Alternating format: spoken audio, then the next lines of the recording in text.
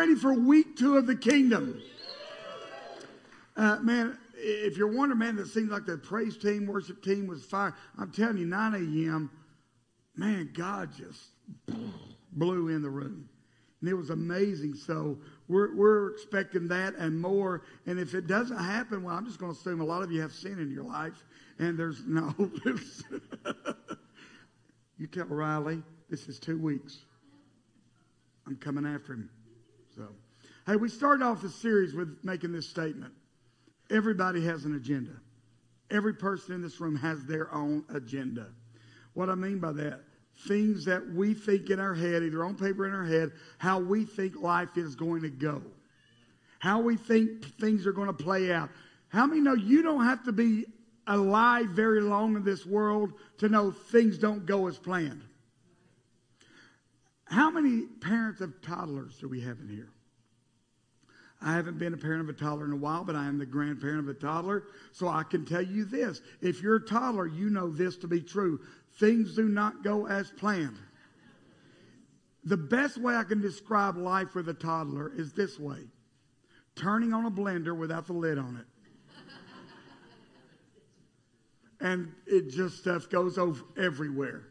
In case y'all don't know. If you're not real familiar with that illustration, young people, just go home, make you a smoothie, but don't put the top on. And then you go, oh, I get it now. And then your parents will beat you, and then life will be good. All right. Everybody has an agenda. The hard truth is, though, our agendas, our human agendas, very rarely work out the way we want them to. Come on, let's be honest. We have a bad track record as human beings of things flowing out and going the way we thought they should go. In fact, a lot of our agendas completely fail. So what we're trying to do throughout this series as a church and as individuals is to get you to buy into this fact. There is only one agenda that matters. That's God's agenda. The kingdom agenda. That's the only agenda that matters. And in fact, what does that look like? Well, man, what I hope is we'll begin to sincerely pray the prayer of Jesus when he prayed this. Hey, your kingdom come. Your will be done on earth as it is in heaven. I really believe as followers of Jesus, if you are a follower of Jesus, your assignment in this world is to bring the culture of heaven to earth. To bring that culture. How would marriages be different if we took that approach? How would relationships be different if we took that approach? So when we say kingdom of God, what are we talking about? Chloe, are you going to help me back there today? I feel good about this. Bring up. Here's when we say the kingdom. Here's what it is. The kingdom of God. What it looks like to live life in the presence of God, in the power of God, and under the authority of God. That's what we're talking about. And I'm going to bring it up next in sentence form because I want you to say it. Bring that next slide up for me. I want you to say this out loud, proud, like you believe it, even if you don't, because by the end of this message, I believe you will. But here we go. Let's say it. The kingdom of God is what it looks like to live life and under. That's the kingdom of God. One writer said it like this. The kingdom of God is where what God says goes, and what God wants done, gets done. That's the kingdom of God. Jesus talked a whole lot about this subject. In fact, the 4 Gospels, Matthew, Mark, Luke, and John, no less than 126 times does the kingdom of God, kingdom of heaven, get mentioned. In the book of Matthew alone, it gets mentioned 50 times. Jesus talked a lot about the kingdom. In fact, the kingdom of God was the subject matter of Jesus' very first message. If you remember, if you're not familiar, Jesus gets baptized by John. The heavens open up, a dove descends, this voice comes from heaven, God saying, this is my son, whom I'm well pleased. Jesus then from there, immediately the Spirit leads him into the wilderness for 40 days and 40 nights where he is tempted by Satan. The moment he comes out of that experience, here's what he declares in Mark chapter 1:15. The time has come. The kingdom of God has come near. Repent and believe the good news. The Passion translates it like this. At last, the fulfillment of the age has come. It's time for God's kingdom to be experienced in its fullness. Jesus did from that moment when he says, hey, the kingdom of God is near. He then goes on this proceeds to go on this thing showing us, hey, this is what it looks like when I say the kingdom of God is here. This is what it looks like to live into the kingdom, in the presence, in the power, and under the authority of God. See, every healing Jesus did, every blind person that he opened their eyes, every deaf person that he opened their ears, every dead person he raised from the dead, the lepers that he cleansed, the woman with the issue of blood, every person he raised alive, he was declaring, guys, this is what the kingdom of God looks like. This is life in the presence of God, in the power of God, and under the authority of God. And this is the life that is possible for you. That's what Jesus was doing. Every miracle. See, the problem, though, because we'll shout that. In fact, if I was at my home church where I grew up in Sell Creek, I would have had a guy we call Running Bob. He would have been running the aisles by now. I mean, you know, bobby pins would have been flying everywhere out of hair. See, y'all weren't raised Pentecostal, or you didn't be aware of those Pentecostal hairdos. The problem is, though, we live between the now and the not yet. We talked about this last week. And that can cause tension in our faith. Oh, what do you mean, PK? It can cause tension. Because here's the thing. When we live life as a believer, we know that Jesus can heal. But what happens when he doesn't heal? Are you following me? We know that God can set an addict free. What happens when he doesn't? Come on, these are very real things. Well, I'm not here to water it down. These are very real issues. We know that God can answer the prayer. We pray. Come on, are you like me? God, this is an easy prayer for you. What's going on? And we live in that tension of the now and the not yet. We know God can do it. And so what do we do during the tension? What do we do with that? When I say tension, here's the definition of the word tension. The state of being stretched, intense mental or emotional strain, pressure. Anybody felt some stretching going on over the past year or so? Yeah. Some intense emotional or mental pain, some pressure. So that's the tension of living between the now and then. We've seen it in this house. I brought up Jackie, who we know God has healed her of cancer. There are others in this house that are part of this house. We've seen God heal of cancer. But then we've got others like Melody that had 18 years where she just struggled, and we prayed for healing, but she passed away. My mom and dad, we prayed for healing. So we've seen people healed, and then we prayed for others that don't get healed. We've seen addicts set free instantly. Bam, they didn't want it anymore. Then we've seen those that struggle daily, fighting the addiction, fighting the disease. We've seen those that have decided, okay, God, you know what? I'm going to obey you in my tithing offering.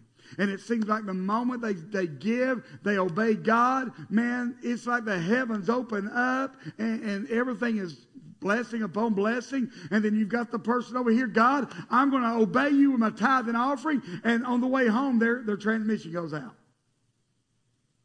That's the tension we live in. God, what's going on? But here's the thing, guys. During that tension, we cannot allow those things to undermine our faith. Are you hearing me? It's easy. It would have been so easy for me with my mom and dad, because I know the man and woman they were full of faith people. It would have been easy for me to say, okay, God, what's the deal? Forget this then. If you can't heal that man, but you cannot allow it when things don't go the way you think your agenda should go to undermine your faith. What you have to do is let that cause you to push in even deeper to God. cause you to push you to say, God, I don't understand it, but I am totally dependent upon you. Without you, I'm nothing. Well, I'm like the disciples when Jesus said, hey, when a lot of his people left him, and Jesus looks at his disciples and said, are you going to leave too? And they're like, where are we going? We've got nowhere to go. And that's what we've got to let this push us to. God, where am I going? I don't understand it. In fact, God, I don't even like it. But where am I going? I'm totally dependent upon you. And the Apostle Paul said it like this in Romans 8:18. I'm convinced that any suffering we endure is less than nothing compared to the magnitude of glory that is about to be unveiled within us. My dad loved the King James Version of this scripture because it said this, for I reckon. And he would always say that Paul had to be Southern for to say, I reckon. I reckon that the suffering we're about to encounter. And what Paul is saying is this. He said, hey, the tension you're living in right now, the pressure that you're facing right now, that emotional strain you're facing right now, I know it's real, but it is nothing compared to what I'm going to do in and through you. Just don't stop. Don't quit. Hang on. Can we agree with this statement here? The world we're living in right now is very chaotic and full of disorder. Is that a fair statement? Look what theologian and author Michael Frost says is our purpose as the church. Our purpose as a church is to show people what the world to come looks like here in the midst of the disorder of this world. Frost said, when the church is working right, when followers of Jesus are doing what they're supposed to be doing, then the world in their chaos and in their disorder with everything going on, they look and see the church living in peace, living with joy, living, and they're like, I don't know what that is, but I want that. That's what he's saying. We're supposed to be showing the world, hey, I know it's chaotic. This is the life you were meant to live. Let me show you how to get it. That's what he's saying. If you got a Bible, turn with me to 1 Corinthians 15. If not, I'm going to bring it up on the screen. In verses 3 through 9 of 1 Corinthians 15, Paul tells us what he considers to be vital to our faith and our walk. In verse 3 of 15, he lets us, hey, Jesus died. In verse 4, Paul says, hey, he was buried. In verse 4 again, he says, he was raised on the third day. You go to verse 5, then he begins to tell us this. Guys, when he was raised from the dead, he appeared to Cephas. And then he appeared to the disciples. Then verse 6 tells us that he appeared to over 500 believers. 500 people saw him. And then he says, in verse 7, he appeared to James. And then finally in verse 7, he appeared to Paul. What's Paul getting at? He's saying this, one of the keys to living in the tension between the here and now is understanding this. Our faith is rooted in history. Documented history. Jesus actually lived. Jesus actually died. Jesus was actually buried. And Jesus actually rose from the grave. Here's why it's important for us to remember. We're living in a time when conspiracy theories are running the gamut. Come on, are you hearing me? We're living in a time that just straight out lies are the norm. If someone tells us the truth, I'm not sure about that. Because truth is now a rare commodity. We're living in a time when the twisting of the scripture takes place to endorse our lifestyles. Are you following me? We take a scripture. Well, God didn't actually mean that. And we twist it so we don't have to feel conviction over the way we're living. That's where we're living in. That's why Paul mentions, he says, hey, listen, I want you to know this is documented history. And he goes on to give a list of eyewitnesses. And it's like he said, listen, don't take my word for it. Okay, don't take my, there's Cephas. Go see him. Go see James. Go see one of the 500 people that Jesus appeared to. Find out what they had to say about it. That this is actually Jesus. This is what he did. This is what happened. And Paul was adamant. Why was Paul so adamant about the resurrection of Jesus? Because he knew it was the cornerstone of everything we believe. The resurrection. It was the hope of everything we believe. I mean, look at what Paul says in verse 19 of 15. If only for this life we have hope, we're of all people to be most pitied. One scripture says we're of all people most miserable. In other words, Paul's saying this: if Jesus was just a good teacher, if he was just a good man with some good ideas, and then he died and stayed dead, everything we're doing is pointless. What we're doing here today is just Sunday social club. We're just coming to church in the South because, hey, that's what we do. It's out of tradition. He said, if Jesus didn't really rise from the dead, everything we're doing is just pointless. And then Paul continues in verse 20. But in fact, Christ has been raised from the dead, and he is the first of a great harvest of all who have died. He said, hey guys, listen, because Jesus did in fact rise from the dead, if he got up, we get up. We get up. Puritan writer Thomas Watson said it like this. He said, we are more sure to arise out of our graves than out of our beds. We are more sure to arise out of our graves than out of our beds. See, when Paul writes this, and what the Puritan Thomas Watson wrote, I believe, I know they're speaking of our physical graves, but I believe this is true of the graves that our daily lives present to us. Graves of failed marriages, graves of job loss, graves of disappointment, of despair, financial despair, graves of hurt, depression, addiction, graves of us losing our temper over and over again and having to apologize over and over again. He said, hey, because Jesus got up, so can you. So can you. Didn't know my Aunt Shirley was even going to be here this morning. And when she walked in the door, I said, I talked about you this morning. I could still hear a song that her and my other aunts would sing. And when I was studying for this message, man, it just came back to me in droves. And some of you, if you've been in church, you're going to know this. Feel free to sing along. It says, because he lives, I can face tomorrow. Because he lives. What? All fear is gone. Because I know he holds the future. I love this. And life is worth the living just because he lives. That should be our mantra. Living in between the now and not yet. Because Jesus really did rise from the grave. Because he lives. There's a purpose to my life. Because Jesus did rise from the grave and he really lives. I don't have to fear anything, even COVID. Come on, are you with me, church?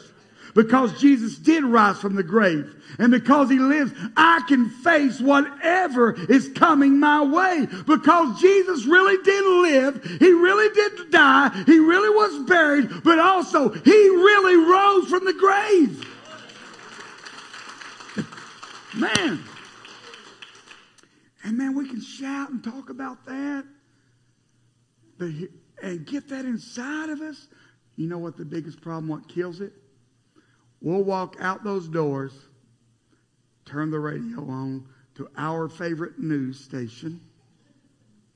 Or before we even walk out of here, some of you maybe even do it now, scroll through social media. We'll turn on the headlines. We'll leave here and we'll go binge on Netflix, HBO Max, Disney Plus, Hulu, or whatever. And then we'll say, man, I just don't understand. Why am I so down? Why am I so discouraged? Why is my faith walk not where it should be? Here's what Bill Johnson said. Bring this up for me. If you have more input from mainstream news and social media than you do from the Word of God, your discouragement is self-inflicted. Go ahead and say, ouch. because I know that hurts some people.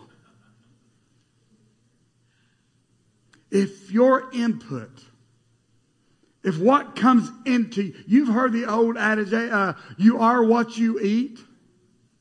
That's spiritually speaking too. If you feed yourself a constant diet of the world's agenda, don't wonder why you're discouraged. Don't wonder why you're depressed. Don't wonder why you're frustrated. Because you've been eating the world's agenda instead of the kingdom's agenda. Come on now. You can't live a kingdom agenda and constantly feed off the world's agenda. You want to overcome some discouragement? Spend more time in the Word. Now let me stop here. Because y'all, if you've not been here, it may sound, here I've battled with depression. I've battled with anger. I've battled with those things. I know those are very real issues. And I know the church I grew up in told you that you didn't dare mention it because they would just tell you, you've got the mind of Christ, brother. You shouldn't be depressed. And you didn't know how to get out of this hole you were in. But I'm saying a lot of ours is self-inflicted. And a good place to start is digging into the Word and begin to feed your spirit on who Jesus says you are, on who Jesus is, and what His kingdom agenda looks like. I don't know about you, but I don't want to just survive during this time. I want to thrive during this time. So we have to understand our faith is rooted in history. That Jesus really did live. He really did die. He was buried and He rose again. The second thing is you need to understand is this.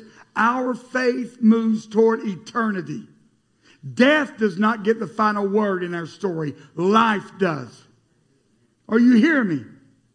When Mel Hall passed away a few weeks ago, after 18 years of battling heart disease and now cancer and other things, those things did not get the final say in her life. Life got the final say.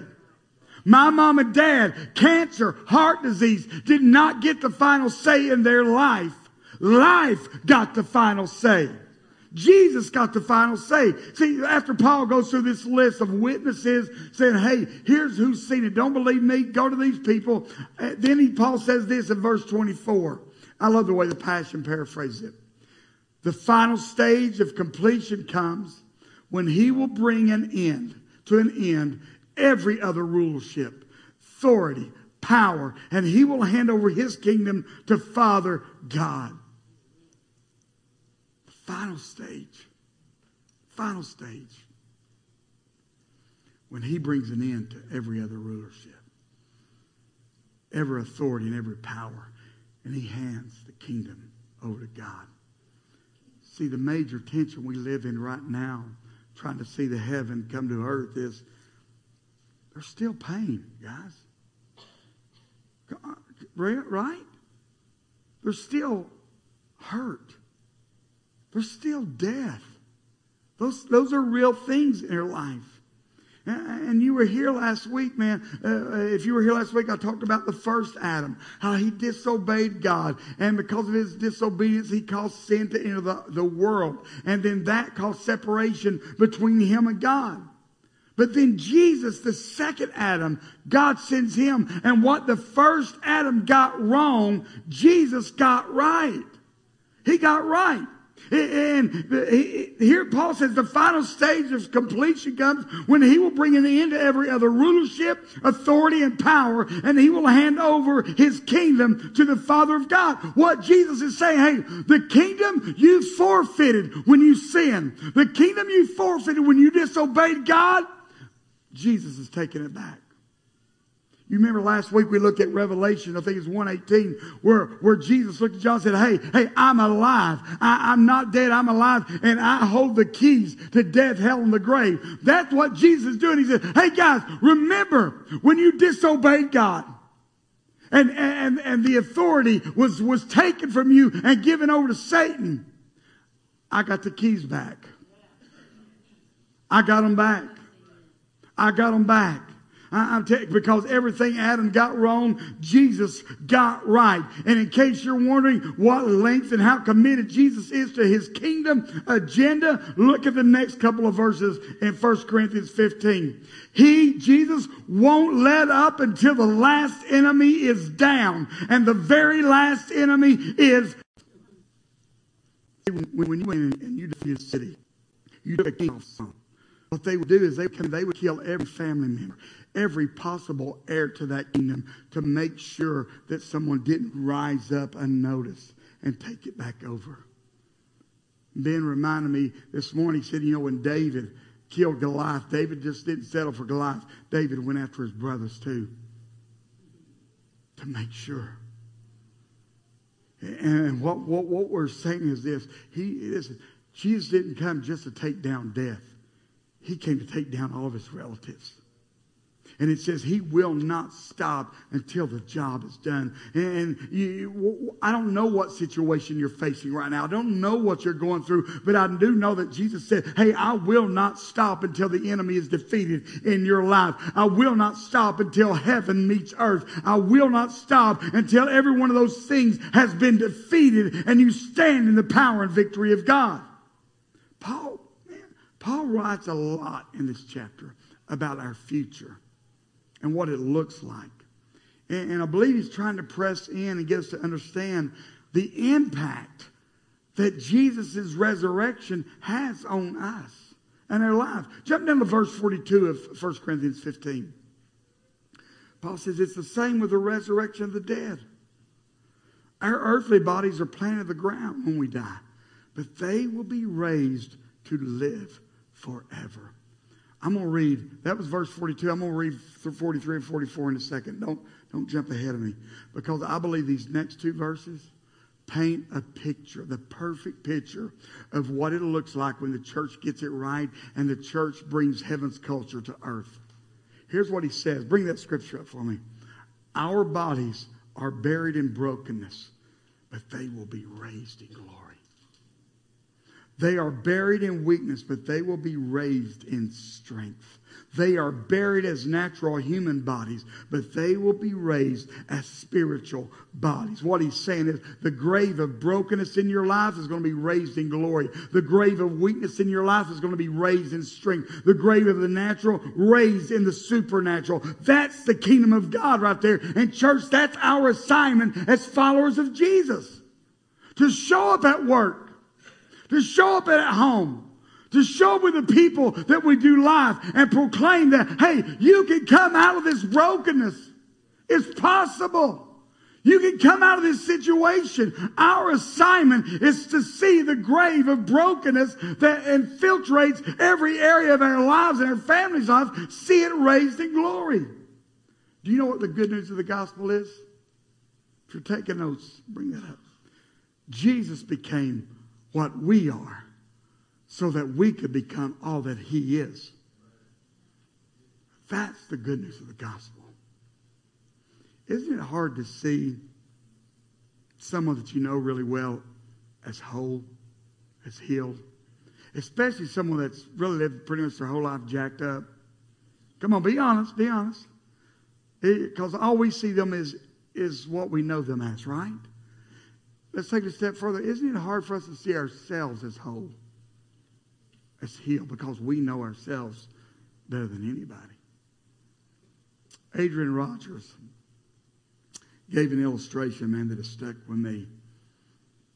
He said, imagine for a moment that you have never seen a train. You might have heard about a train, but you've never actually seen one or even seen a picture of a train. Then one day I take you to a site where a train wreck has just occurred. And I said, look, there's a train.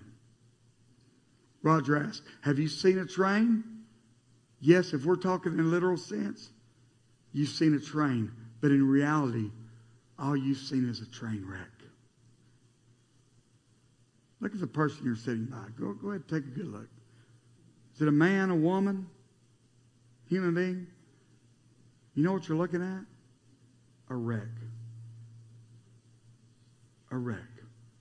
Because see, we're not able to see what we were intended to be when God presented us and God made us and formed us. All we see is a life of brokenness that we've grown up in, that we've seen. So when we see people, we think that's normal, but in reality it's a wreck.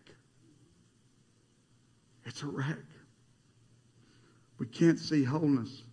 We can't see that person the way God intended them to be. We can't see joy. We can't see peace. We can't see purpose. We see a wreck.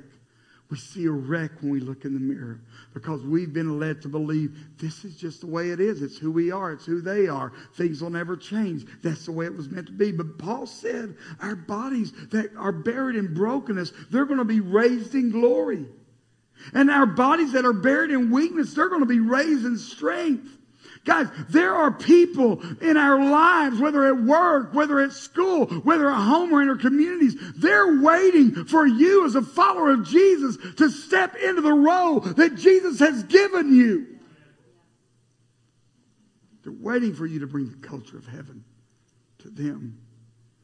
Don't you think people are tired of walking and feeling like they have no purpose in life?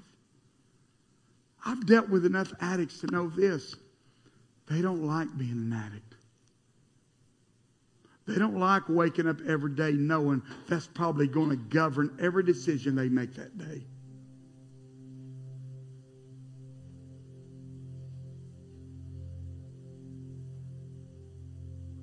There are people in our lives that are tired of the hopelessness they live with. But the problem is, all they know is the wreck they look at in the mirror every day.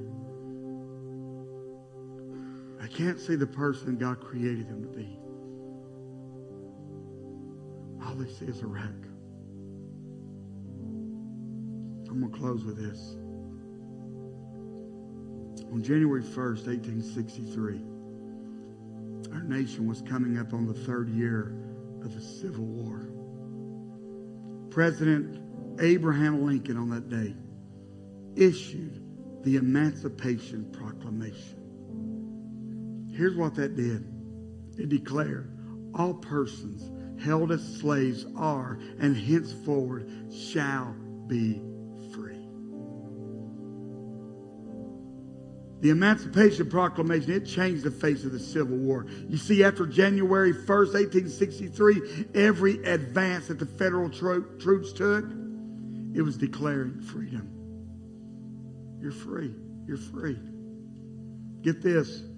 After the proclamation announcement, African Americans were allowed to join the Union Army. God, this is the part I want you to get hold of. If you didn't listen to the rest of my message, listen to this. What happened that day when African Americans, our black brothers and sisters, were able to join and begin to fight for freedom? What happened that day? The liberated became liberators. They didn't have to fight. They were free. They went and said, hey, let us fight so that our brothers and sisters that have not yet experienced what we know, so they can experience the freedom we're walking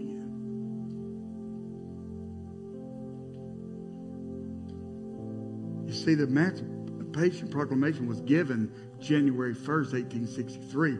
But because Texas and other states that were geographically further away from where it was made, it took a lot longer for the reality of what that declaration said to reach them. There was still a lot of people that, even though it was declared free on January 1st, they weren't experiencing the reality of their freedom. Then June 19th, 1865. Juneteenth on your calendar, if you wonder what that is. On June 19th, 1865, in Galveston, Texas, at the Union Army headquarters, General Order Number 3 was read aloud and made a reality the announcement that had been issued 2.5 years previously. Here's my point. There were people living in Texas and that area of the country that freedom had been proclaimed over, but they weren't experiencing it because that ground had not been taken yet. It took others who become liberated to go liberate them. I wonder how many people we do life with every day are waiting for us that have been liberated to become liberators. I wonder how many Christians sit in the church just happy that they're free and not really concerned with anybody else's freedom. Those 200,000 African Americans, they didn't have to join and fight. They did it because they knew this. Listen, we may be free, but if we don't continue to fight for freedom, there may be a day where we're not free. So we're going to continue to fight for our freedom and the freedom of others that need to be set free. Christians, followers of Jesus, here's what I'm saying to you. Quit settling. Quit coming here on Sunday and us sitting on our tail and being fine with us being free while the world is going to hell and they need freedom proclaimed to them. Man, listen. If you're looking for a church, because I'm telling you, God is really leaning me into this kingdom. You're looking for a church where you can come in here on Sunday and the pastor pats you on the back, get out a bottle, feed you, and make you feel good about where you're at. Man, there's hundreds of other churches. I'm not here just to have church. I'm here to make people be the church. I'm here to commission those that say they're free to become liberators themselves and go out to work, go out to school, go out to wherever they set foot and liberate others. That's why we're here. That's why we do CR. That's why we allow AA to have meetings here. That's why we do Hope Ministries. That's why we do a homeless ministry. Why? Because we have been liberated. So who are we just to sit here in our liberation and not worry about anybody else?